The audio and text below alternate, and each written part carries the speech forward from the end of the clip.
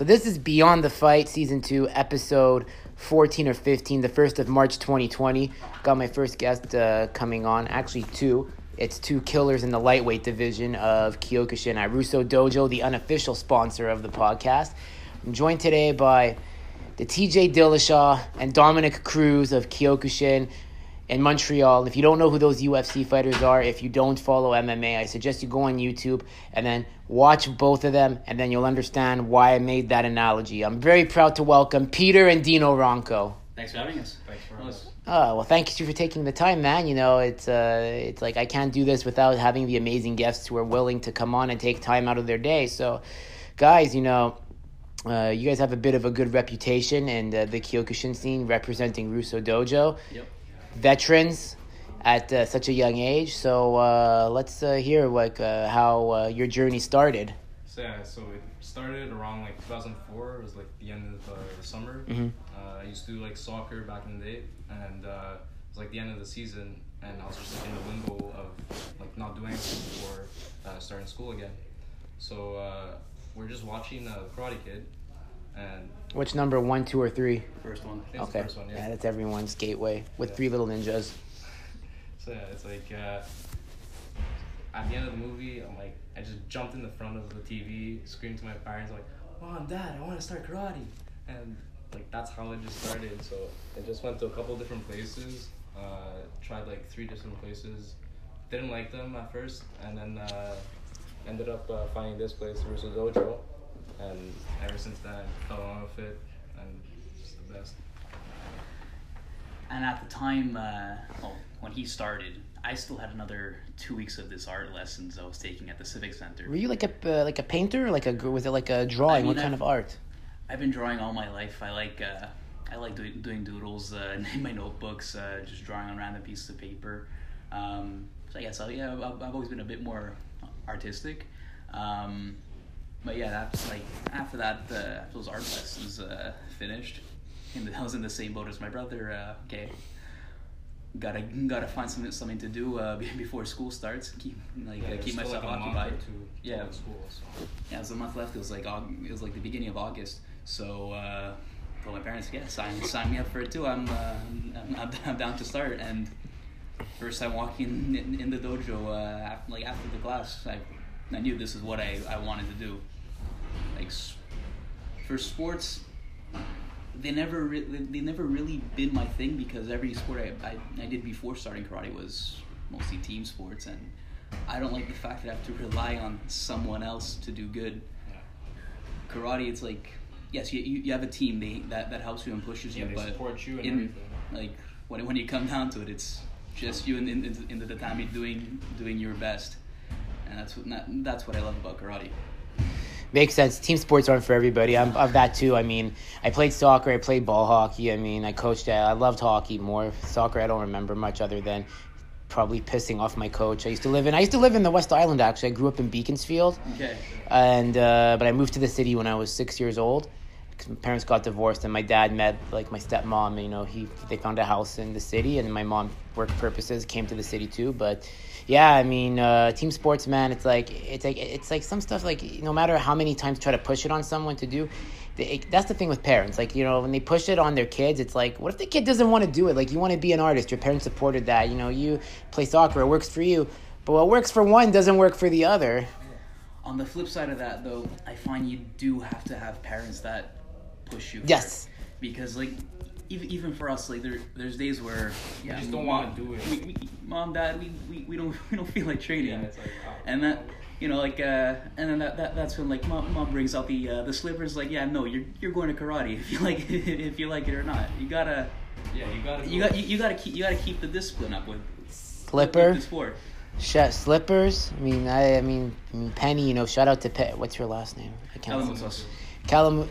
Listen, I'm Jewish. I can't say. Listen, it's not all, but I could say it as an Ashkenazi Jew. I butcher names. So shout out to Penny. You want to say the last name? Penny Kalamutzos. Kalamutzos, who added me, gave me great support, and rest in peace to Diesel too, an amazing dog. Thanks. I love that dog breed, man. That's my dream dog. So Diesel was like a handsome guy. Did you guys ever use him like as like a wingman? You know, let's let him go up to girls and be like, I'm sorry, you know, he must like you. You know, can you confirm or deny that? I'll deny that. We didn't never really had to use the dog as a wingman. Yeah. Can't really think of the logistics of bringing him everywhere. Or exactly. But it definitely would have helped. Exactly. It was a beautiful dog. He looks like Samuel L. Jackson, if you think of it. Put glasses on him. I could see it. And like I saw that on like I don't remember whose picture it was on, but I saw Diesel on like one of your like Facebook, and I added you guys. So I think it was either yours or it's probably my brother's. Yeah. You guys really raised a good dog, man. You know, I'm sure he's very happy with everything you guys are doing. He's a really good boy. It's like really silly for his age. Like he act like a baby, still like a puppy, but he was like 15 years old and he was still kicking it till the end, because he had a disease. It's called the DM. No. Oh, wait, you're talking about the one that like. Yeah. Okay, yeah, no. So yeah, it's like DM. So.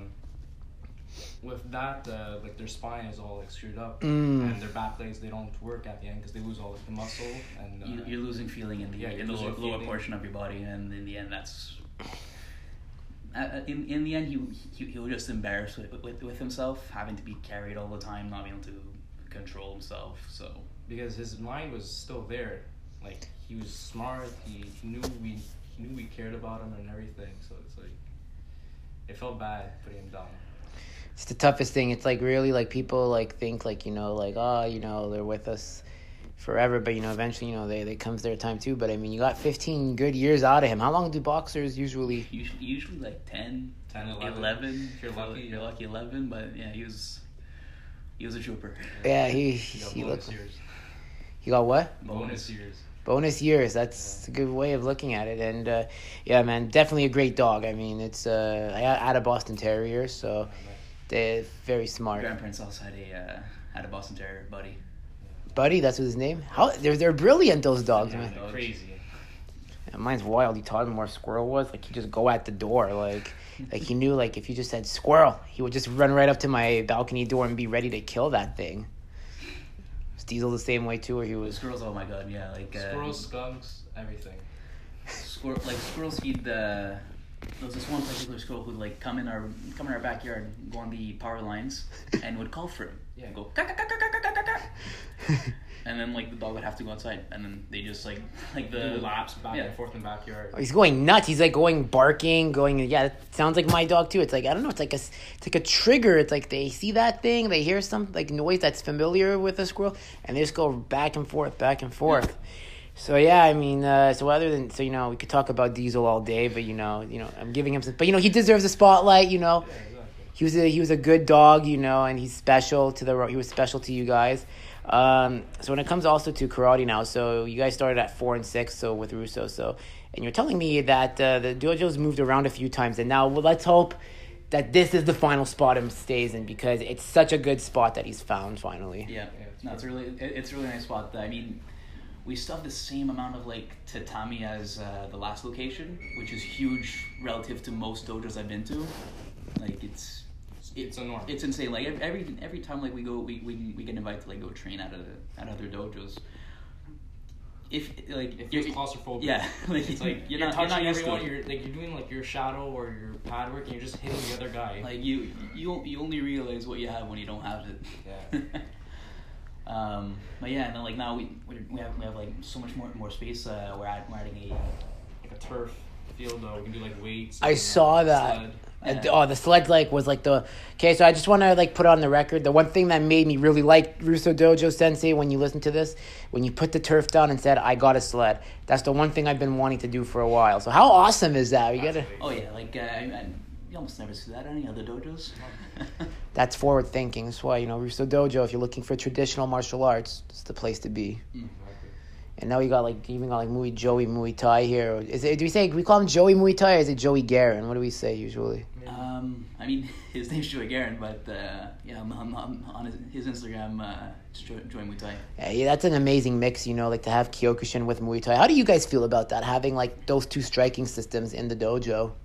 Oh, it's great. Like, I mean, Muay Thai, the only experience I really had with it, I took like one of my gym classes in CJ, we did Muay Thai, and I like it because it's like straight to the point. You're like Kyokushin, you're hating the guy. Like none of that like. You're not playing with balloons. Yeah, you're not playing balloons. You're there to fight, and that's it. And you're adding like the clinching, the punch into the face. It looks It's nice. another world, but it's really similar to Kyokushin. Just because there's no clinching in Kyokushin, There's but no clinching, there's no face punches. well, you know what? I think that's changing because the association you guys are they under. Kyokushinkan, we do have a category for Face punches.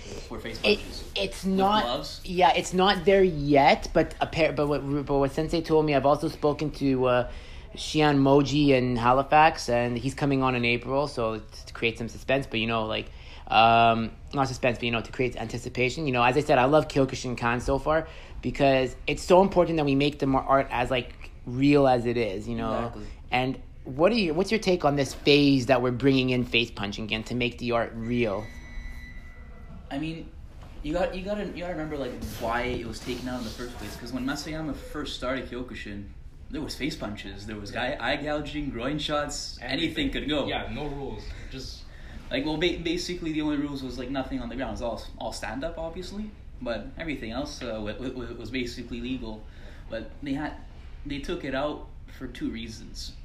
One, the fights weren't as interesting because you can train like all your life and like be the best, and then like some guy just like lucky shot punched in the face like McGregor and Aldo. Yeah. And you're out. And now all that training like went like gone. Didn't really learn anything from that except for maybe keep your hands up. And then like it's not really entertaining for everyone else to watch. It's a 2-second fight. And then the other thing I get like if you want to attract people to like come and start your sport, you can't. there was a limit. People getting thrown out of a window in the old days. Kind of does something for the rep. Yeah, I know it's audio, but my face right now is like, what the hell was going on in the old days? Because I never learned about this. Kyokushin was like, it still is brutal, but it was much more dangerous back in the day. Yeah. It was no holds bar basically. It's basically like what we saw in the early UFCs before what we see now. Dojo had to have bars on the windows so people wouldn't fly out of them because it was insane. That is very crazy to say the least, and to sound not to say and drop any F-bombs here, but it's pretty wild. Yeah. And so Kyokushinkan is like headed by Royama, right? Yes.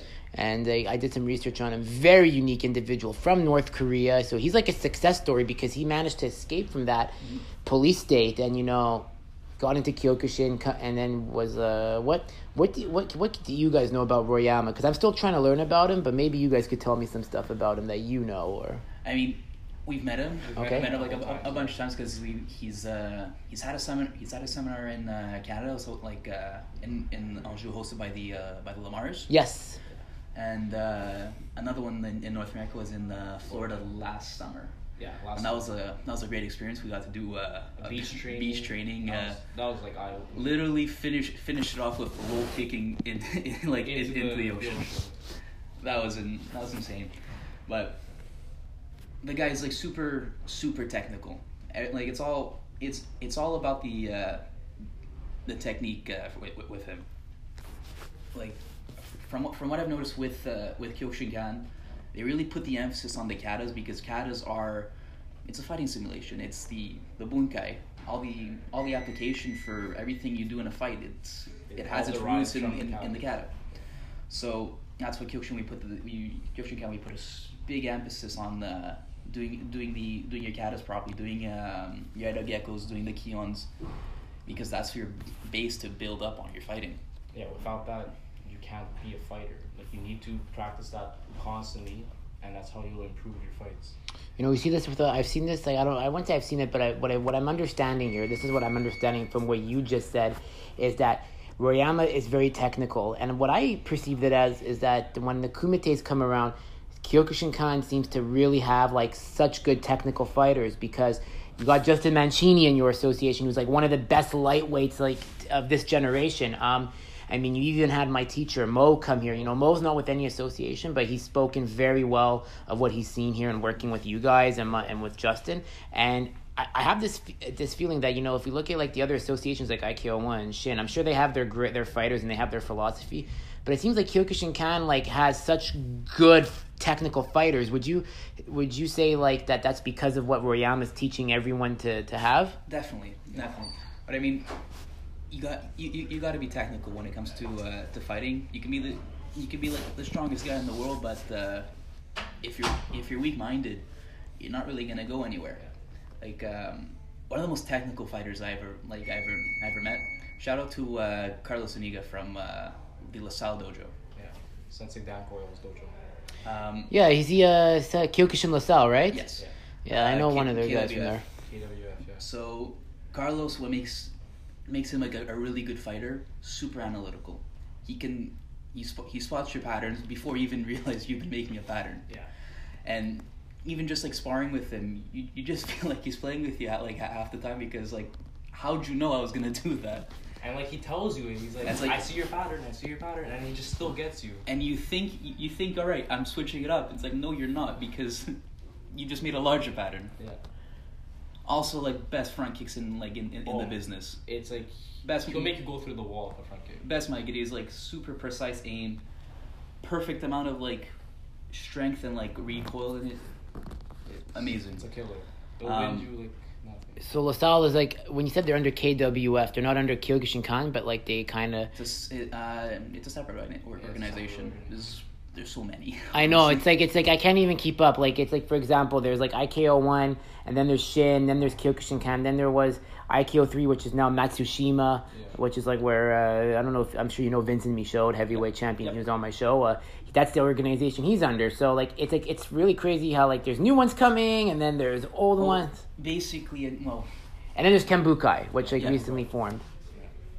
But I mean, honestly, it's just people who they see a different direction in bringing Kyokushin. No one's wrong, really.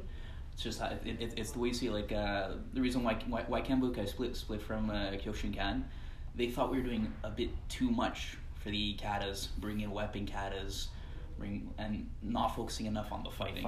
Which, I mean, fair enough.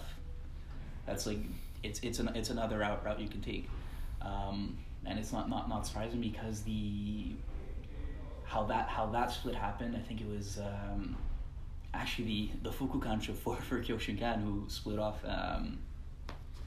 Hiroshige Tsuyoshi. And he trained like a bunch of like the great fighters. They're all killers. Like he trained Midori. He trained Matsui. I'm not sure Matsui. I'm not okay. You guys got to correct me on the history and like clarify. I know it's a lot to say, but like, yeah, you're saying like he had like all these killers with him. Yeah, like this guy was the fighting guy. Yeah.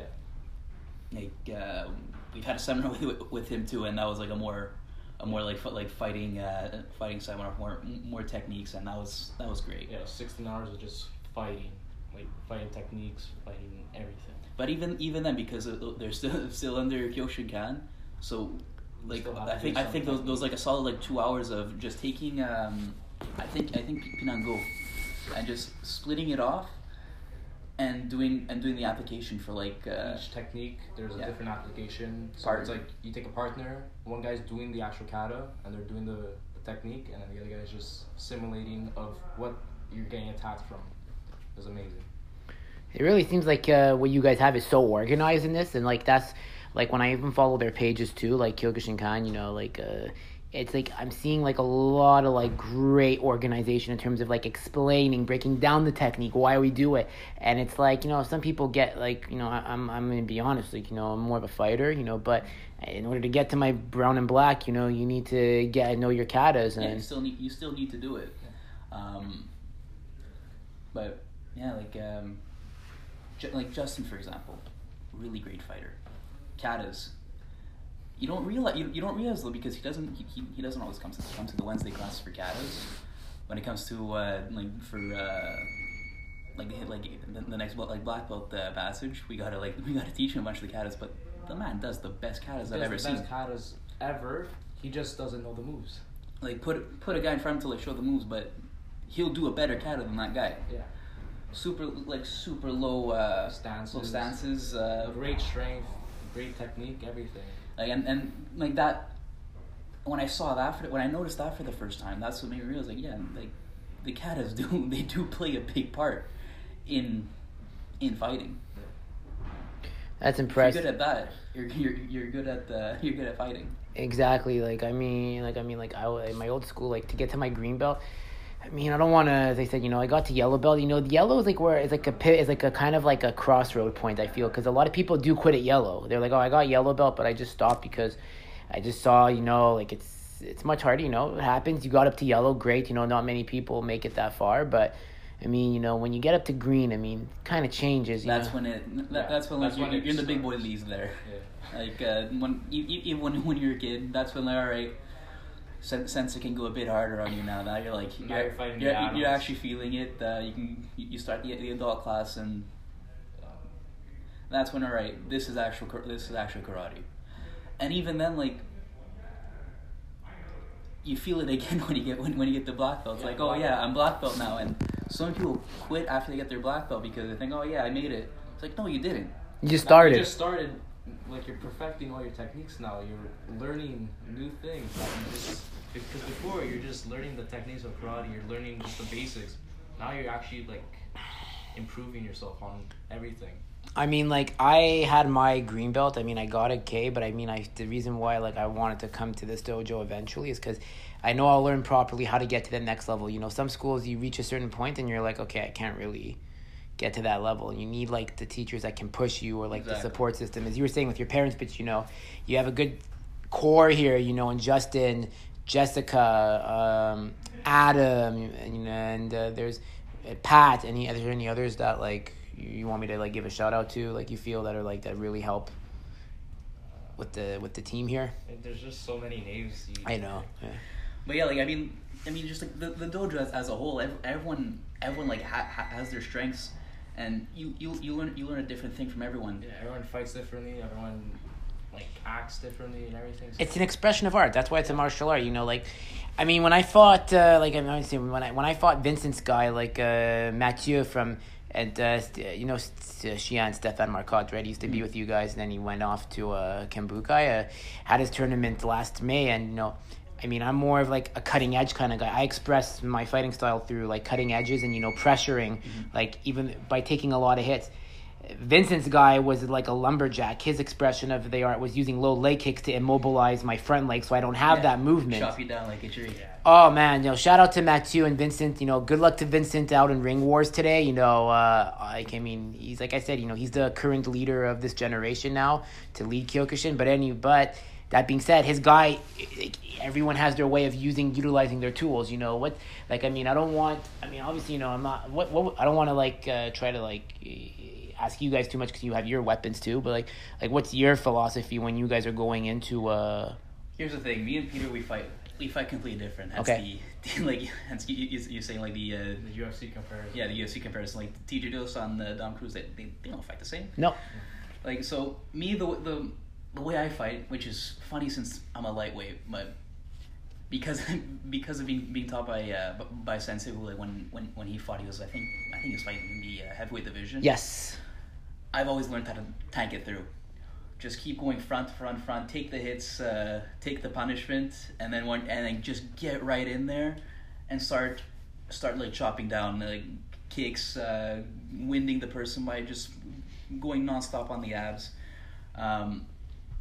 Always pick like one spot on the upper body, one spot on the lower body, and just keep attacking that because everything like you can take 50 hits at like everywhere. But take 50 kicks to the legs. Certain spot. Start like you're like done. Oh man, you're done. Dude, honestly, guys, when I took those leg kicks from Mathieu, it was like the next day, like, I could not bend or, like, lift my leg up. I was limping. Like, the pain lasts for, like, a good week and a half. And I got to take a week off the gym, like, or maybe even 2, depending on how bad the swelling is. Because, you know, I didn't know how to leg check, too, either. But, I mean, it's... Those leg kicks, man. It's always like a double-edged sword, though, for checking legs. Yeah, I mean, in semi, it's not that bad since you at least have the Shin guards. Yeah, you have the shin guards. Full contact, though, it's like you gotta make sure you check if the right part of the shin, or else you're just gonna do even more damage to yourself you're not than gonna be able to kick for the rest of the fight. Yeah. And for me, it's like the way I fight completely different from my brother. I move around the guy. I'm bouncing around the whole time, trying to make the guy confused, not expecting what's gonna happen, and then I'll go up, kick the guy in the head, try to knock him out. If it doesn't work, just go in for the chopping down, same thing. And it's like we're pretty similar, but really different. We go in for the time. kill in a similar way, but I'm more a truck. My brother jumps around. I'm lighter, so I can't take all those hits. So you like to cut the edges. I was sparring with, like, so, like, when I came on Monday, like, I was sparring with Lucy, and for an orange belt, Lucy's really good, you know? Oh, yeah. Like, she's really good. She has a lot of power. I mean, her daughter, too, I think, is a black belt, and like, Lucy was, like, Lucy, like, has a lot of power, but, and what I was doing, what I wanted to do is a green belt, you know, being like, you know, like, higher, but, I mean, let's be honest, I haven't trained in a long time either, so, I mean, I'm still just getting back into it, but I was teaching Lucy, I was like, use what Shinku's guys used on me, which was the low leg kicks. I taught them, like, go for my upper quad, go for my middle, then go for my lower. Attack that with your punches, and I said that's how you're going to really, like, do damage. Yeah, everyone fights differently. Just depends on what works best for you. Yeah, everyone basically has their specialty. They have something that they're a lot better at, and then, like, it's up to the coach to, like, use that potential and guide them, mold them so they're using it optimally. Like, okay, if you don't have flexible legs, don't go for that. Yeah, don't go for it. You're wasting your energy. Go get your point by getting by like winding the guy, hurting him, make him lose his will to fight. Get your wazari, get your ippon. What does ippon mean again? Ippon's the full point. Okay, that makes sense. Okay. So, like, I gotta learn this stuff because I've been out of the game for, like, quite a bit. So. Yeah, so what wazari is that's your half point. 2 half points gives you your ippon. Person has the ippon wins. So you get your 2 head kicks, or kick the guy in the head hard enough, knock him out. You're on the ground for more than 3 Mississippis. You're good. Yeah, that's why hand goes up, ippon. That's what happened with Vince's guy. He showed me the video of him fighting in China. You know, he fought, like, this Chinese heavyweight, and he got his ippon. It was if I got the story correct, like, I'm trying to remember the details, but it was a crazy fight. The guy just kept, like, swimming, like, punching like this, yeah. And Vince just used everything, and he got his ippon, and he won that fight. And then, you know, he had another fight or two, and then he came in second place for Canada, man, which is like, it's really hard to do that. Exactly, yeah, like when it comes to most international competitions, I mean, we went to Japan in 2008. Yeah, like, I competed in Japan. I was 8 years old. Like, it was amazing. It was a different world, like, crazy experience. And for that, like, really, like, the only people you're seeing win are the Japanese, the Russians. and then maybe the Russians and some Europeans, like, or maybe an Australian. Because Australia's got, like, Australia's close to Thailand geographically, so they have that rich kickboxing history. Kickboxing. It's like if you want to get, like, that authentic Muay Thai experience and going to Thailand, well, Australia's, like, it's not that far of a flight for them, at least relative to us. No, exactly. And then you have, like, the Dutch too that would come in. Holland is, like, I mean, like, yeah, we all talk about, like, Japan and all, you know, how it's, like, the hub, it's, like, the Mecca, but, I mean, there's some killers, like, for example, when I was talking with Mo, like, I said, I'm going to, like, Mo wants to go to Russia because he wants to see what they do down there, and that makes sense. I want to go to Holland because Holland is, like, where you have the killers, like, you had Ernesto Hoost, these are kickboxing legends, Ramon Deckers, those are the 2 I can think of. Gegard Mousasi in MMA, like, he's my favorite 185er. But it just goes to show that, like, Holland does have that Mecca too. And, you know, What's it like when you see those guys down there? Like when you see them like expressing their version of the art? It's like, I don't know, it feels a little bit different because coming from like North America, like every like North American kid is like, oh, it's a hobby, it's not like their life. But back in like Japan or Russia, it's like, it's their life. They're doing karate, for example, in school. Like we went to Japan in 2008, and there's kids that in their gym class, like you know how here we have baseball, soccer, all that stuff. They're doing karate, they're doing taekwondo, they're doing all those martial arts on top of the sports. So it's like they're just learning it from such a young age, and they're just perfecting it when they get older and older. Even when we went to Japan, I remember it's like I fought in Japan, and there's like a Russian kid next to us, and he was crying. He lost his fight, and his parents were like getting mad at him, like, "Oh, why'd you lose a fight?" But we learned after that, if you're in Russia and you're doing karate, there's like 20 other guys waiting in line. If you lose, you're out. Like, it's their life. Because they have that chance to get that stipend, that government money. The government actually, I think that like that's the other thing. Like the government actually puts a bit more money into sports for them because they're like, at least when you're representing the country.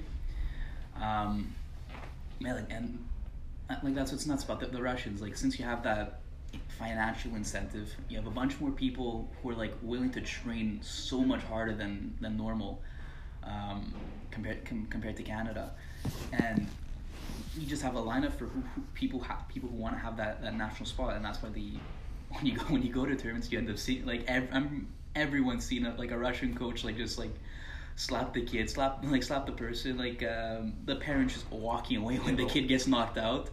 Yeah. Like here, like you'd have a mom freaking out, running onto the tatami for a kid. There, like, yeah, no, you're a disgrace. You're embarrassing me. Like, I'm out. And that, like, it's a completely different mentality.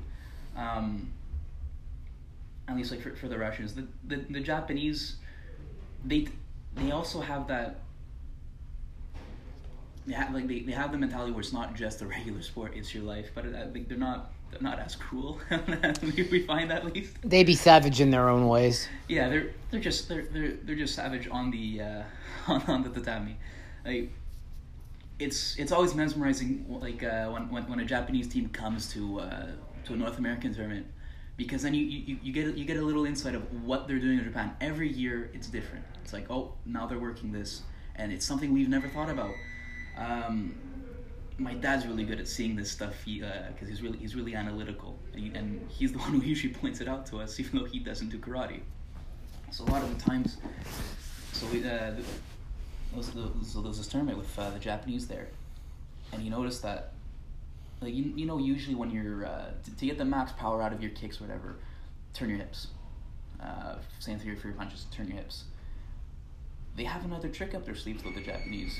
They keep their legs slightly bent and go up, and they unbend it, and you go up for when you're punching. You're just adding a little kick of power, extra more power, more reach, and it's always something like that. Like, why haven't we thought about it?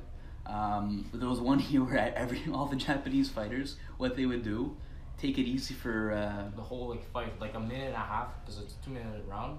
Minute and a half, just take it easy, like put a little bit of, like, roll off the punches. Yeah, roll off it. No emotion, because they can take the hits. And then last 30 seconds, explode and just destroy the other guy. Like the other guy's running on fumes now because he's been trying to like get you, and you're just like the Japanese person's just there taking it. No emotions, face like nothing's happening. You call out a punch. So then you're just desperate, you're dying, and then that's when he opens up on you. And so he waits. He just waits. Oh, that's crazy. They're killers, man. Like I know there were some Japanese that came to Hugo Perez's tournament in October, but they were good apparently. But I don't know what happened. But it was like a big deal because it's not every time to get the Japanese. It's even harder to get the Japanese than the Russians, it seems. For the Japanese, they're not even. I don't even think they're sending like their A teams like half the time. That's what I said. I said I don't know what they're sending because kudos to getting them to come. That's the one thing I'll say. I don't want to say like, oh, they didn't get the. No, yeah, you think it depends. They're still good. Yeah, they're like amazing. Like I fought many Japanese kids. Look, from my personal experience, like I used to fight a lot of them when I was doing semi-contact. They're not strong. They're just really fast, really good with techniques. Like you have your hands up, but they're going around your hand and kick you in the head. They're kicking you in the face, Just everything. super efficient because, like, not many people know this for semi-contact, but, well, I mean, even for, like, regular fights, yes, it's 2 minutes. You don't have to do the entire 2 minutes. Get your point. So, for semi-contact, well, especially for, like, the younger kids, you have your chest guard, you have all your other equipment, so it's not gonna hurt. Why am I gonna waste all my energy like drilling punches into this guy's chest plate and he's not gonna feel anything? You're wasting energy. Stay there, wait, like set up your kick, and when it's open, get the head kick. That's impressive. So like they really know how to wait it out. Yes. Yeah. It's all about being efficient. And that's how they're just never tired from their fights, because all about efficiency. Whereas nothing wasted. Whereas the Russians just have that conditioning, like, you know, they just know. Yeah. Yeah, it's like you see, they'll like just knock you out right the away. constant beatings that they have to take if they want to eat tonight. Yeah, they are. It's definitely crazy to see what's happening right now, and the fact with the Degeki happening in May. I mean, Justin was on. He confirmed that there's going to be some national fighters coming down. So, you know, it's him and the other guy, Sensei or Shian Faroud. Yeah, Shian Fuad. Fuad, yeah. Yeah. He's like, it's a group. It's like a big group that's like doing this Degeki. Like, and Yeah. It's like, is this the first time they're doing it, or is it like the? No, Some- they've done some- it, yeah, I think 4 they've done it times. before, yeah. But what makes this one so big now? Like, what do you guys think is like? Because now it's like everyone's hearing about it. And Because it's, they are bringing like internationally. Like the first time they did they did the Degeki, they had the Habs training arena in Brossard. They did it there, and just super big venue. And they had a bunch of teams from all around the world. You had Chileans, you had Japanese, you had Dutch, you had Belgians, you had Polish, you had Russian. Everyone was there, and it was a nice tournament. But I guess can't get them all the time. Conflicting schedules, tournaments happening on the same day. I don't know, but I guess this year they're doing it again. They're bringing a bunch more international people, and people are hyped. and I don't think it's like as you said, like I think they're bringing their A teams this year too. I mean, even in Canada too, like some of the big names are are coming out too now. I mean, you know, I don't want to talk for put words in anyone's mouth, but I mean, there's going to be some big announcements coming like when that day comes, and I'm excited to be there to cover it. It's going to be big because right now we have the Gold Cup coming up in March, but I know you guys aren't going to be able to really compete this year. I think because of the dojo moving. Oh yeah, for today's Ring Wars, we We're supposed to go to we signed up Rochester. for it. Yeah. But with the dojo being like closed for a month, We had like a whole month. our it's not our going. personal trainer was out of commission for a month because he pulled he tore his calf, and then like a bunch of other stuff. I couldn't really get the training in. So Yeah, I got sick back in December. I couldn't train for like a good month. And Ring Wars is a big deal, man. yeah, Ring Wars is a big deal. So had to skip it that one this year because you go there to win. Yeah. Yes, winning's not everything, but if you know you're not gonna perform your best, then what are you doing? Yeah, don't waste your time doing it. Because they take in like all of the East Coast's Exactly. best. That's like the East Coast hub of like Kyokushin. Like, I mean, I even saw a picture of Sensei competing when he had hair. Yeah. And I saw a picture of Justin competing there, and it's like, and they do the super fights too. Even like they Yeah. do like a kickboxer versus Kyokushin. They might do like Shotokan versus kickboxing. But I think it's more. Is it more just kickboxing, Muay Thai, and Kyokushin? Are those the three things Yeah, you're I'm going to pretty see sure there? I think it's more like that. There's a lot of guys that go there that want to like make a name for themselves, and it's like, have you guys? Was this going to be your first time fighting? Yeah, there? it would It would have been our first time Yeah, fighting for like Rennie Cruz, for years he's been asking for us to come to his tournament, but like every other time it'd be like, oh, we already said yes to this tournament, or like stuff like that, because it's March. March is when all the tournament. There's like so many the tournaments. tournament season starts again. Yeah. Like it, basically what we've noticed like throughout the years, It usually it starts off in March, finishes off in June, because after that it gets way too hot. And since a lot of tournaments they do it in a school gym, and school gyms already get hot enough as it is with all the spectators and everything. So there's a break for the summer. Then it starts off again in September. Like you should have that. There's a tournament in Quebec City from St. Jonathan. Willette? For IFK. Then there's like a couple more in October, and then it ends off end of December. Yeah, I know what you mean. And end of November. There used to be tournaments in December too. I was on the Hache's Coupe de Samurai. That was a really nice tournament. What tournament was it? Coupe de Samurai. It's from It was in Longueuil. Yeah. It was And for that tournament it was nice because it's always a one match. One match. They pair you up with like someone's like your height, your weight, and I mean honestly for me, like growing up doing karate, I'm a small guy. I'm only 5'4". Now I'm weighing in at like 155, but before that I used to be like 135, 140 if I was lucky. So I was always the smallest person in my categories for tournaments. So I learned to overcome that, realize size is not really an issue, beat a bunch of people unexpectedly. But so then like you get a tournament like that where they actually find a guy who's like around your size, and so you're just destroying them because we're just normally both of us, we're at the bottom of like lightweight, and there's times that there's no lightweights and we're the only two, and like there's been a couple of times that we're in the US, so we've traveled like 6 hours to get there, and we find out last second, oh yeah, there's no fighters for you. So like what do? We fight in the next category, the middleweight, and we're fighting people that are like And middleweight 80 pounds heavier than you. And middleweight's such like a wide spectrum because like my walking weight is like right now like 193 on a good day. Usually it's like 195 by the end of the week, but my competing weight would be like used to be 177, but now it's like 185 because I don't want to do the weight cut anymore. But yeah, it's like the middleweight is like a huge. Yeah, it's huge, and it's like you could have a guy that's like your height and he's middleweight, but you can have a guy that's like 6'3", and he's a giant, and you have to fight him because you signed up for it. Like there's been a couple of times that went to Rochester one year. It was me and Dino for lightweight, and we're the only lightweights. So like, okay, we didn't come here just to fight each other. We could just do it here in the dojo for free. Yeah. So I'm like, okay, yeah, put us in the middleweight. So I'm fighting a guy that's like 60 pounds heavier than me. I'm like, okay, whatever. And this is full contact. Yeah, full contact. It's like my second or third full contact fight. I'm like, okay, whatever, who cares? So they start the fight, doing good. Get punched in the face, they stop it, and then I'm like, okay, I'm done playing around, let's actually do it. Ajime start the fight, bang, head kick, knockout. And I was like, what? It's always in Rochester. Yeah, it's it's the only place that like we've ever actually knocked someone out. 1 year like 1 year was me. I think it was like my third full contact fight.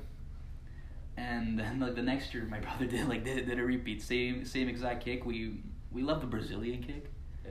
Because like the way it just goes through the guard. Yeah, the glove fitosa kick. It's an amazing kick. And it's been reliable for us. It's like you could have for example, like what we think about the Brazilian kick, it's you have a goalie in the net, right? But the goalie is your hands protecting your head as the net. But the Brazilian kick, doesn't matter if there's a goalie, it's still going through. Well, no, like it's basically like if. Oh, I usually say this anytime I get someone with the Brazilian kick, because everyone thinks, all right, I got my hands up, I'm good, I'm immune to all this. No, you're not. Like just like in soccer, just like in hockey, the goal, like yeah, sure, you have a goal in the net, but if the guy doesn't move, puck or ball is still going in. Exactly. So in this case, like yeah, okay, you can have your hands here, but if you're not paying attention, I'm just gonna go over you and still kick you in the face. Yeah. And the week after, I regret saying that because now I can't get the guy in the head.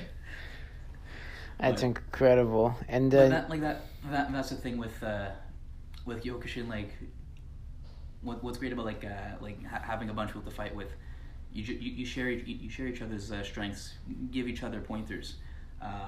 Best place for that, again, LaSalle Dojo. This was the thing. organized by Justin and Sensei Carlos. So Carlos asked his teacher, Sensei Dan Coyle, shout out to him, can we use the dojo every Sunday? We called it Sunday Fun Day. And Sunday Fun Day was basically 50 minutes of shadow boxing, and then the other 45 minutes fighting. That's it. And like Justin, because of all his connections, he'd be bringing like all the best fighters in Montreal to Sunday Fun Day, and that was where we really started growing in our journey. Like that was the next step. Yeah. Because like sure you have your dojo, but after a while, like, okay, yeah, I know how this guy fights. I know how this guy fights. I know how this guy fights. Now mix it up. Get new blood in there, and we're fighting like world champions. We're fighting Mo and all these greats like Justin, everyone, and they're just Ben beating us Poirier, up. Like, Who? They're- Who's the last name? Ben? Ben Poirier Yeah, I've heard of from him. like Heart and Soul. This guy, like you.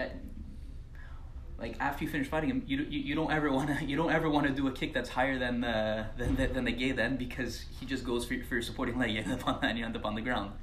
That's a nice technique. Like you don't see anyone do that all the time. And we really grew from that, and like really got to thank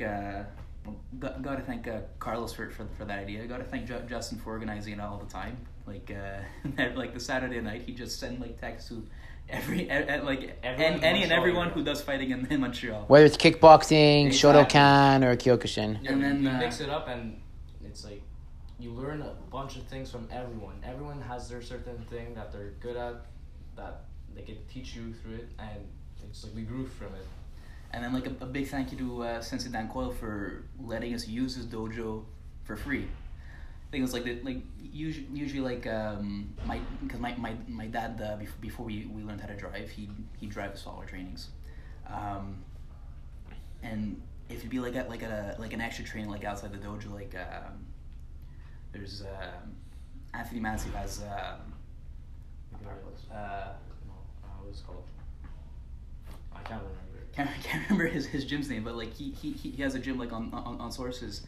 And Crazy conditioning class. Like, yeah, crazy conditioning. Like you feel like puking every every puked time. a couple times doing it. That's how intense it is. So like and like trainings like that, like outside of the dojo extra, like because like people are taking their time to train us. So like my dad likes to give him like a little something. I was like, thank you. Dan Coyle was like, yeah, no, don't need that. It's all about the training. When it comes to nutrition, how do you do your nutrition? Like, because I'm having trouble with this too, because I want to get back into it, but I'm eating like, Mo's going to kill me. I'm like, Mo, I'm eating like garbage lately, so. Here's the thing with us. We have a high metabolism. Okay. So we just have to keep like eating. Yeah, it's like I can eat anything, and Like- for me, like the problem is I burn too much calories. Even if I'm eating, I'm burning calories while eating, and it's like I need to eat like 10 times more than I'm eating right now, and it's just. I mean, it's we've really hard. lately. Like, I mean, we started cutting out like the garbage food like a bit, but that's just like not because like it gives us weight or anything. It's just because it like that just does nothing. It goes through our system like, and we got nothing out of it. So we're like eating a bunch more like homemade meals, a bunch more fruits, a bunch more nuts, like eating like 5 full meals a day, and that's helped like put on some pounds, and now I'm at 155, and it's nice being at the top of your weight class. Like the last 2 tournaments, I was finally like the guy who weighed the most, which never happened before. Yeah, tell me about that, because I don't like, because I was watching some of your fights, like some were like amazing victories, and then you fought one guy that Justin knows, Chucky Mady. How do you say his last name? Mady. I call him Maddie, but it's Mady. Mady. Yeah, he's an interesting guy, man, because like he really, because like Legend. he you want to talk about him, like Yeah. So here's the funny thing about Chucky Mady. When me and Peter first started karate, and we started going to tournaments and staying for the night show with the full contacts, like 4 years old, doing a turn, like we're there and we're seeing Justin fighting Chucky, because they're both lightweight. Yeah. So now, like 10 years later, I'm fighting Chucky, and I think I was probably like I was a bit cocky the night before during the weigh-in because I'm like, damn, I'm bigger. Like that never happened before. Don't do that. Don't. And Yeah, you shouldn't have done that. And I learned that like first couple of seconds of the fight. Yeah, no, there's like This is something else. like it was a very humbling experience fighting Chucky. Like I felt like nothing I was doing was really doing anything, and again with the patterns, he saw the patterns, and he's just playing around with me. I'd explode on him, he's just taking all right, and then then I go on my dip, and that's when he explodes on me and like just goes for the head, and I mean I have a pretty strong head, so like he do a Roll kick. no, it wasn't a roll kick. It was a like spinning back kick with the heel, and he hit me so hard. Like at the end of the fight, like he told me, yeah, my heel is hurting. Like that's how hard he hit me, and I'm on the ground, and then I get up like like the Undertaker, keep going, because there's nothing else I can really do. Just like keep going until they throw that beanbag. But yeah, that was a crazy fight, and I think after that fight we had a beer after. Because I wanted pointers. I want to know, okay, why did nothing work on you? And that's when I learned I gotta stop relying on the adrenaline, because that like you just get tired afterwards. Like sure, okay, you're super pumped, everything's going, but now everything's going, you can't think properly. You become a bit mentally challenged when you're on the when you're on the tatami. Like at the dojo, I can be a lot more technical, but then every time, because of that adrenaline, when I'm on the tatami, like I'll hear like after the fight, it's like, hey, why didn't you do that? It's like I didn't see it. I didn't see the opening. So you just get tunnel vision. You just can't see anything. So you gotta be calm. You gotta just you don't need the adrenaline. You've done the conditioning. You don't need the extra boost from that, and be calm and slow it down. And wait for your opening. That's that's what I really learned from Chucky. Slow down my fights, and it helped him in my next tournaments. He's a really cool guy, and he's wild too because he does wrestling with karate, but it's not Kyokushin. I asked him, I'm like, you do Kyokushin? He's like, Shinryu. But he adds Kyokushin components to it because Shorin-ryu, is that the one that Francois Pressereau? No, well, that's no, Shorin. It's a different. It's pronounced different. Else.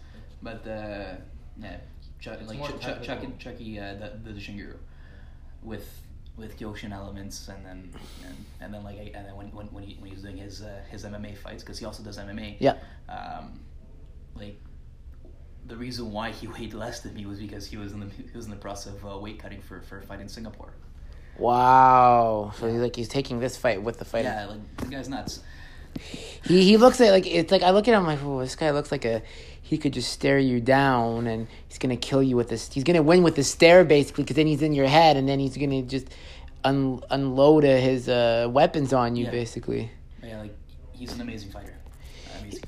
Yeah, I've spoken with him. Very cool guy. Like very he knows Justin, knows a lot of the IFK guys because he's done seminars with IF. That's another organization I really like. And that's like we've been doing a lot more of their tournaments recently.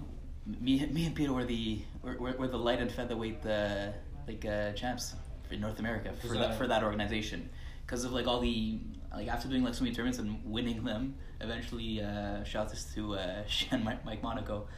He after the Arnold Cup in Columbus last year.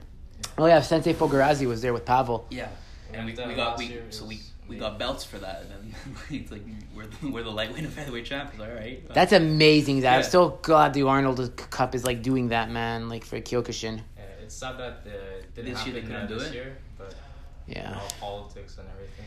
But I thought it was because of the coronavirus. Yeah, that's another variable. That's a more recent development, but they weren't going to be doing the Kyokushin event at the Arnold this year because. Something with organizing the event and there was a bunch of disagreements on some issues that I don't really know, but so it was canceled this year, and then I guess finally in the coffin with the coronavirus. Yeah, that didn't help. What was that like though, going to Columbus to compete there? What was that experience like? It was really different compared to a normal tournament because you're in a big event hall really big. Back home, there's a bunch of different styles of martial arts. There's Taekwondo, there's like MMA, there's boxing, wrestling, wrestling. Shotokan, And you just Goju-Ryu, a bunch of every like single like Everything, martial art yeah. was there, Yeah. and I'm gonna be honest though, like after looking at all the other events, it really reinforced like my belief on like Kyokushin being the hardest karate, being the most brutal karate. I got into a fight with someone over why Kyokushin is the most brutal, but she's like, you guys are all a bunch of, the person, I don't remember her name, she's like, you guys are a bunch of tribal assholes thinking your style is the best. Yeah, because we train hard, so we're proud of it, that's why. It's like, okay, on one side, okay, yeah, there's like there's like the tribal thing of like, yeah, my thing's better, but when you know your thing's better, when you there's like legit proof of your thing being your style being better, I think you're allowed to believe that and say your opinion for that. And like we've trained with different types of people. Like for boxing, like with Justin for the Sunday Fun Day, we've trained with people that do boxing, they do MMA, and all of them have said, I don't get how you guys are doing this. You guys keep on striking and you guys don't stop. Like I can't breathe, and you guys are killing us. It's just how Kyokushin is. I really want to see a high-level Shotokan versus Kyokushin. That would be like something, I'm sure it's happened, maybe I'm not aware of it, but I really want to see that because there are some Shotokan practitioners that like to think that Shotokan is the best real form of karate, and I say... You ever heard of Yannick Reynaud? No. Okay, so Yannick is another one of Justin's friends that he met at the Heart and Soul Dojo. Mm-hmm.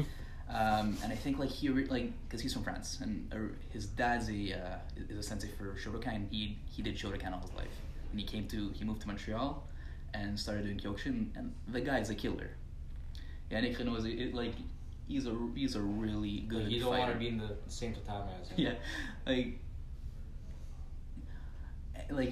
he's super nice guy out of the tatami, but you put him in there and he's going through you. Doesn't matter who you are. How old you are. You could be Schwarzenegger. You can be an old grandmother. Like He'll destroy you. He's gonna get the job done. That's amazing. So basically like he has that mix of having the footwork in Shotokan. Yes. Yeah. And that's why, because he can cut the angles to a T, but he has that mix of the power now. So yeah, it's a really deadly combination. Is he like a black belt in Kyokushin? Yes. Okay, so he must be like a high level Dan in Shotokan, but now with being a black belt in Kyokushin, that must. Yeah, I'd like to see him. Like I think he's like the craziest person I've ever fought. Does he compete in tournaments too, or? Yes, he's. I know. Like he went to Kazakhstan for the last Shinkyukshin World Tournament. Yeah, Kazakhstan. They're an emerging powerhouse in Asia too, man. The Darmin Sadakosov. Have you ever heard of him? Nope. He's not from Kazakhstan, but he's from that area, the Caucasus. Killers. I'm going to drop the F-bomb. Kill fucking ers. Like, you have to put that F-bomb between there because they are different from the Russians. It's like Igor, my friend Igor, Mo's friend Igor said. People in the Caucasus, they're the Russians of the Russians.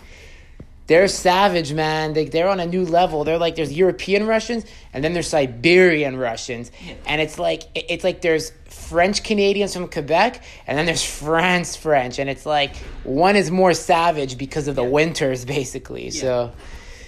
So, what would you say about that? Oh, yeah, because, I think, for there, again, bringing in that financial incentive.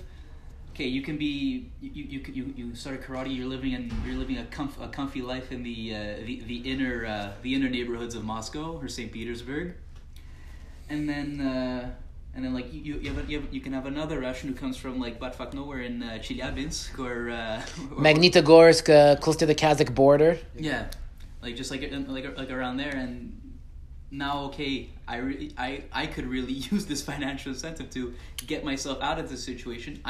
You have a real reason to train harder. It's not just I'm training hard to be the best. I'm training hard to be the best so I can get out of this and have a better life for myself. And I think that's what makes them so much more hardcore.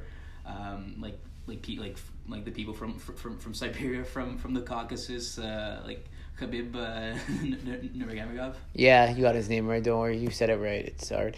So yeah, so that's pretty interesting.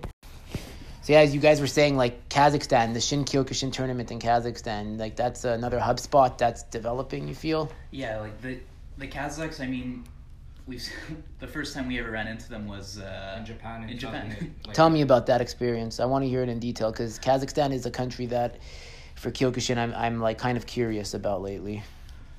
I mean, the Kazakhs. I find they're just friendlier Russians. It's like a really good description. They're a lot more like friendly. When we went there, we exchanged gifts, as like before going to Japan, my mom just got a bunch of like Canada souvenirs to just like hand out to the kids. So we did that with the Kazakh team, and then like one of their guys gave us a mini yurt, which is like their like traditional tent house when they're historically nomads. So that was cool. I mean, the moment we realized that they're like some pretty hardcore people, they're like before the tournament even started, they're at the wall and they're punching the wall like bare knuckle. Like cement walls. And they're just they're doing like a mini like impromptu class, like just like some like Kion, but like just punching the wall. Yeah. It's like okay, these guys are pretty hardcore. They mean business. Yeah. Was there a rivalry with them in Russia, or is it like? Not that we could tell, honestly. There might be, but I feel like the Russians, they have a tighter rivalry with like the Japanese. Oh yeah. Like for example, when Leshy Kurbanov brings his guys, like the Japanese like kind of get scared even when they send their best because Kurbanov, they're the Muslim Russians, and those guys are on a different level. It's like Khabib. It's like they put their faith of Islam with the karate. So imagine like how disciplined they are, and how like they're like how many kids are lining up like back home to take Kyokushin with Kurbanov. Yeah. It's crazy. All those people in like Russia, Japan, Kazakhstan, even Poland. Poland has really nice fighters. Like we fought in Rochester. My last fight in Rochester, fought this 41-year-old world champion in Japan from Poland. I got my ass whooped, but I stood my ground like for like the majority of the fight. I was winning it until they put an extension and they opened up. He opened up. He was waiting for that. I've never gotten punched that hard. Poland's very underrated too. I mean, we always talk, as I said in all my podcasts. It's kind of like redundant that I talk about Russia. They've been through the same struggles as the Russians. Yes, they lived under communism. Yeah. Poland is like, as you said, they got your guy. There's Mariusz Podolski, the world's strongest man. He's a green belt actually in Kyokushin. He's fought in K1. He's fighting in KSW, the Polish MMA promotion. So yeah, it's like that part of it's like that's their sport basically, and they make money off it. If it's not hockey, it's gonna be judo, sambo, or Kyokushin. And now Kyokushin is like, it's crazy like how big Russia is because they could just leave these organizations. Like they're part of IKO1, but if like they do their own thing. They could just form their own organization, yeah. Do you think that it could come to that eventually? Because like the Russians kind of have their way of doing. I mean, in an ideal world, you'd want to see all the organizations come back together and make one. One union. Yeah, one union. Which what they're doing with the KWU. There's Kyokushinkan, KWF, and I think like and another organization. And every couple years they do a world tournament where they bring in all their guys, and that's always like an interesting tournament. I think that's the reason why the Lamars joined our organization, because they went to that tournament. Julie won second. I think she won second, first. And Shan Sylvie Como, she had a conversation with Royama. And I think that's what led them to joining us. Yeah, and we're in the IKO1 under that umbrella now. IKO1 is like kind of like, so as I said, it's kind of like changing so much to the point where now like Shin and Kyokushinkan are the ones that are really growing. Like those are the fastest growing. Yeah. And it's nice to see because I really like the first. I'm gonna sound a bit biased here and whatnot, but I love the kanji you guys have, like the kanji and Kyokushinkan. It's the same kanji though. It's a different calligraphy, but it says the exact same thing. Exactly, that's what it is. But I don't like Shins. I mean, I'm gonna. Shin Kyokushin's because they have it says Shin Kyokushin on there. So you have like the big character that's on top that says Shin, which is I think new in Japanese, and then Kyokushin. But if you look at it, it's like it's a different calligraphy. The calligraphy of yours though is like that mix of the original one. Yeah. It's nice the way they did the calligraphy, so you can't really tell unless you look closely. But for me, it's like that one and the original one. Those are like the two kanjis that like that's like how I remember or know Kyokushin by. But you know why like all the organizations had to find a new kanji, right? Copyright. Yeah. Because when Oyama died, Matsui took over and he like copyrighted it, but then apparently Oyama's daughter. His daughter's like, yeah, no, I own the copyright. I know like IFK's kanji, it basically looks the same, but I think they made lines thicker and like it's similar, but not exactly the same as the original one. Yeah, it's funny because IFK like Hanshi Arniel was like Oyama's. If you listen to my episode with Scott Heaney from Martial Way blog, he was his like non-Japanese son.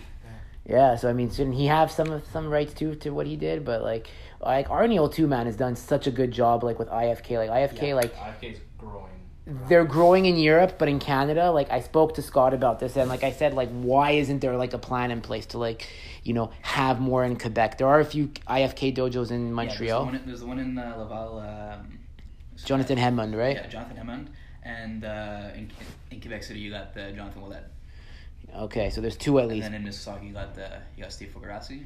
Yeah, Contact Kicks Martial Arts. Yeah. Shout out to them. And then I want my sweater, by the way, Scott. I'm just kidding. No, it's an inside joke Scott and I have. So, but yeah, no, like it's crazy what IFK's doing, and like it's them. In the States, they're doing like the IFK.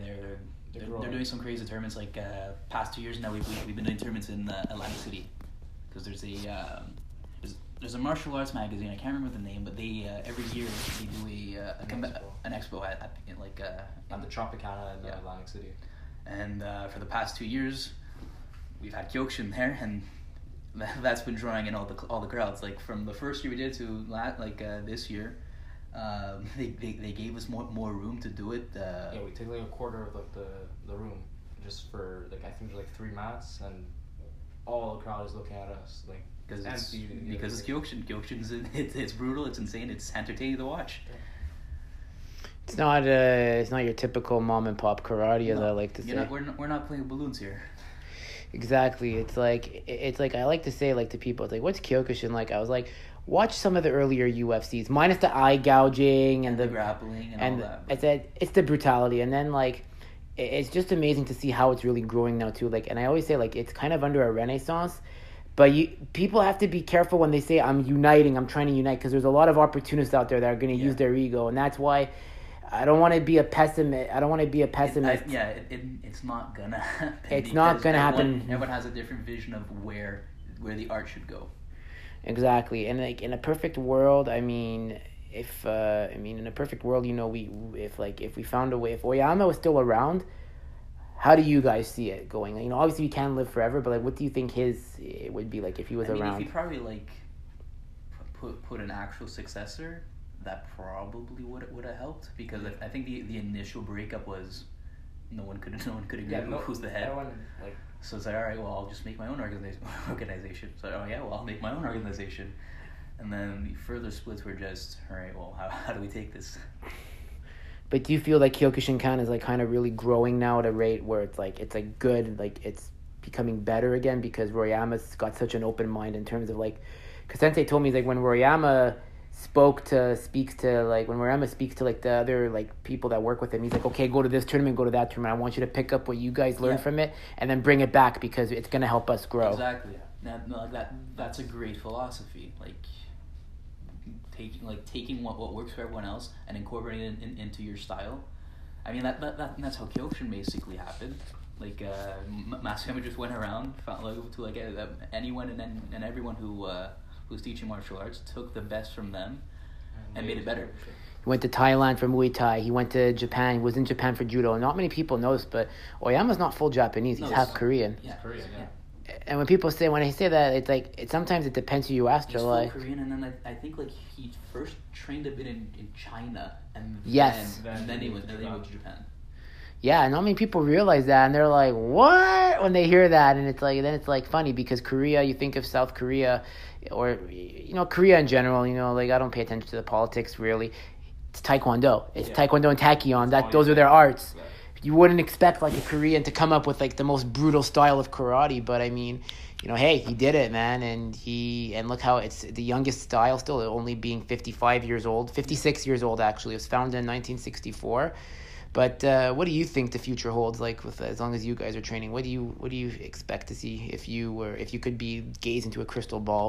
As in, like, for like the organization of karate as a whole, or yes, for Kyokushin as a whole. Where do you think it's heading right now? Like, it's gonna evolve into something else, but it's still gonna keep its tradition of what Kyokushin actually is, and I feel like it's just gonna continue.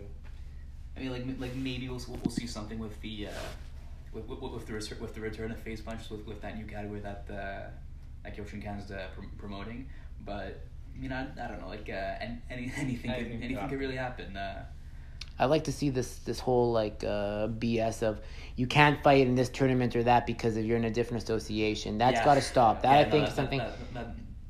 You're not learning anything from that. Like, do you understand like how much IKO1 shot themselves in the foot because when Mo was under that umbrella with the Lamars when he was fighting with the Lamars. Yes, not even just tournaments. Like we'd have people coming from IKO1 and like come to our Sunday Funday or come to like our fight, like even before Sunday Funday, Sensei Russo had the Friday night fight nights.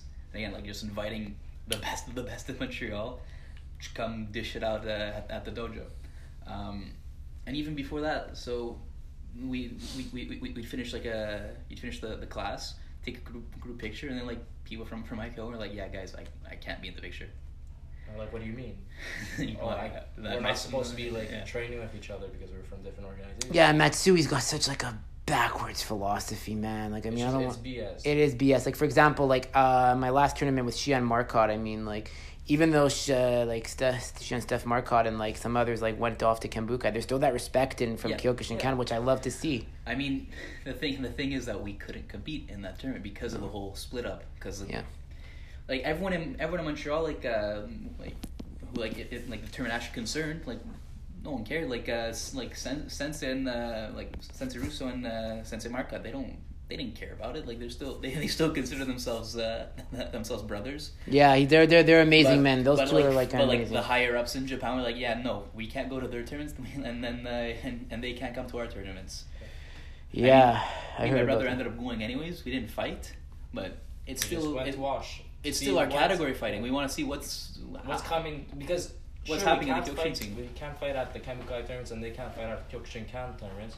But there's other organizations that they still go to. For example, the IFK fights, and we'll still end up fighting with each other. So it's good to just see how the Montreal scene is developing. You wanna know like how everyone else is fighting. Yeah, you don't want to go in blind. I think we were in the dark ages after in 2016 when the umbrella of IKO1 kind of like broke down basically, because now there's so many reformations happening in Japan with Matsui and like with whatever his philosophy is.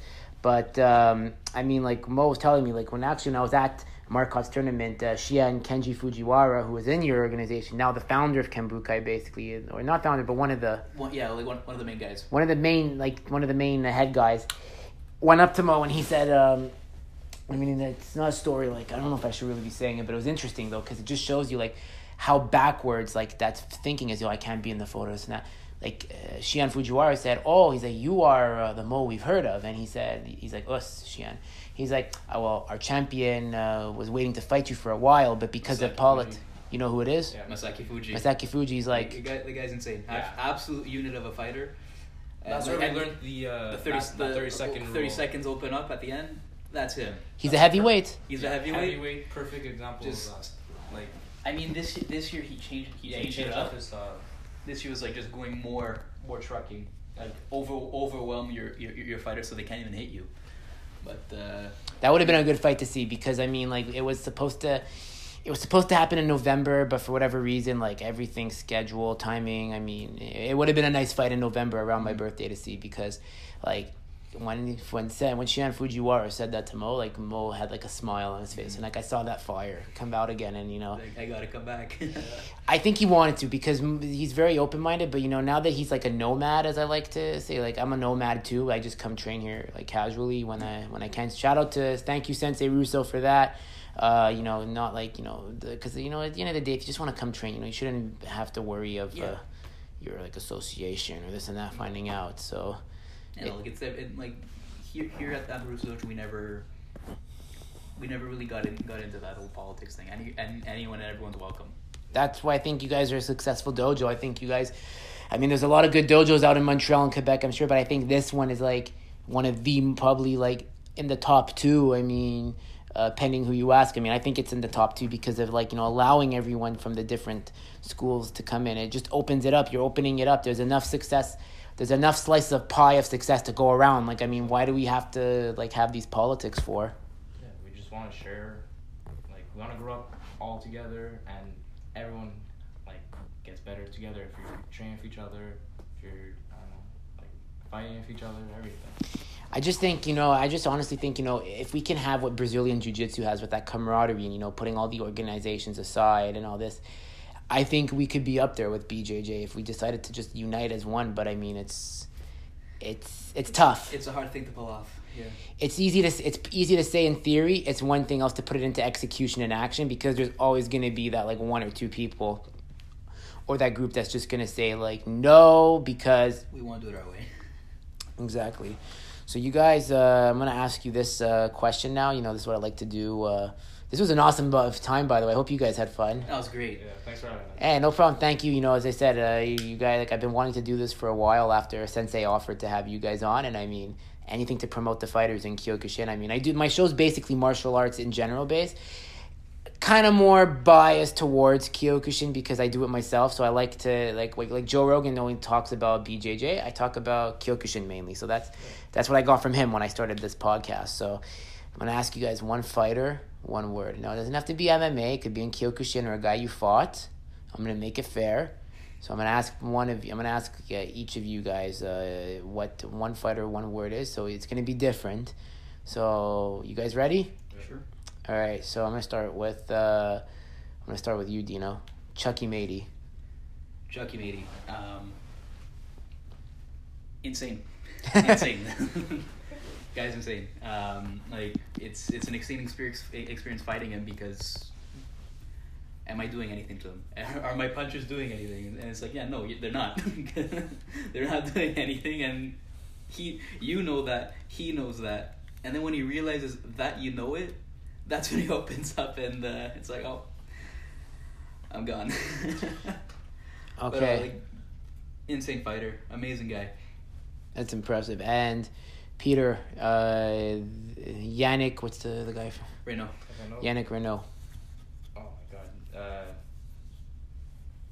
I want to say it's insane, but I don't want to copy. So with a machine, he just give him any opponent, and it doesn't matter if it's your grandmother, it's the best fighter in the world. He's just gonna destroy them. He's just programmed. Just go. He's got that Terminator mentality. Yeah. He's like a Terminator. It's like that Terminator and Terminator 2 just keeps coming and coming and coming. Yeah, you give him anything, he's just gonna come back.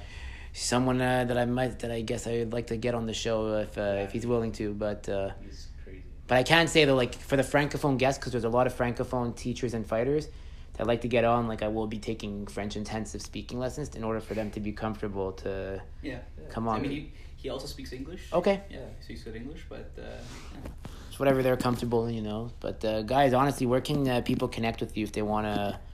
So connect with me, Peter, on Instagram. My username is Ronco_3100. Facebook, I don't know. Yeah. Yeah, and then on Instagram, you can connect with me at Dino_Ronco. Facebook's also a thing. Yeah, anytime we go to a tournament, we get 50 requests. So just so many friend requests. It's did I talk to you? We feel bad because there's times we're getting requests. I'm I don't know who you are, but how do I know you? Yeah, exactly. And most of the time it's just because my mom probably talked to them. Penny. Yeah. Like we want to like thank our My parents mom for that. or my dad. I mean, we really got to thank our parents for this, like this They pushed 15-year journey. Years, yeah. They pushed us since the beginning, and like we thank them for that. Our mom's basic. She's public relations manager for us. Like even like when we were children, going to like outside of Montreal tournaments. My parents were the ones going to the sayonara parties when we're sleeping, and they're making the connections and like getting us like invited to like training seminars, tournaments, whatever. And then like my dad, he's basically he's my other coach. Like anytime there's a tournament in Montreal, Sensei's all like 100% my coach. But there's a bunch of times where tournaments in Rochester, Florida, or whatever. Japan, well, I mean, No, Japan. Sensei came. Everyone came from Japan. But like so like and like lately with everything happening at the dojo, you have all these 9-day challenges. Sensei has his own life too.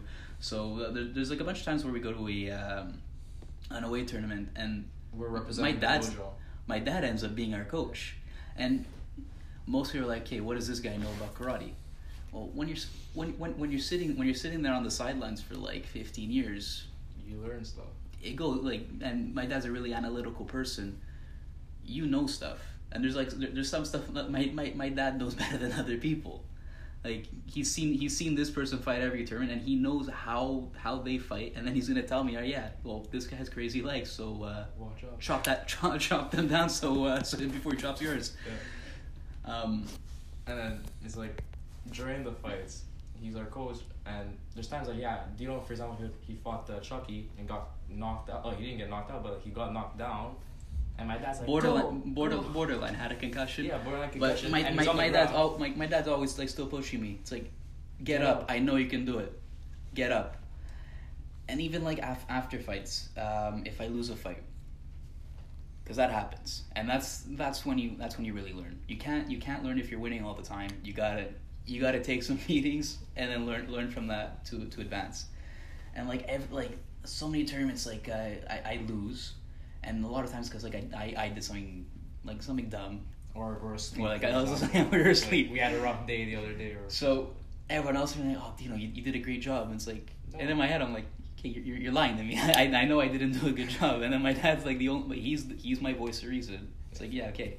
He's actually being honest with us. Like he's honestly like, yeah, okay, you did shit today. Now, how are you gonna fix this? If you're asleep. More cardio. Go to the kickboxing classes during the week. You can't if karate's not giving you enough, do the kickboxing classes. Go to the gym when you're finished doing homework and run some laps on the treadmill. The worst part is, even if we win, like we destroyed the guy, he'd be like, "Why did it take you so long?" One of those parents. But yeah. That's impressive. Well, guys, once again, I can't thank you enough for making this happen. Glad you guys were the first 2 of March to kick off already it's like it's an honor. 15 episodes. Like it's just coming. Like February was nuts, but March now, like I kind of have a system in place.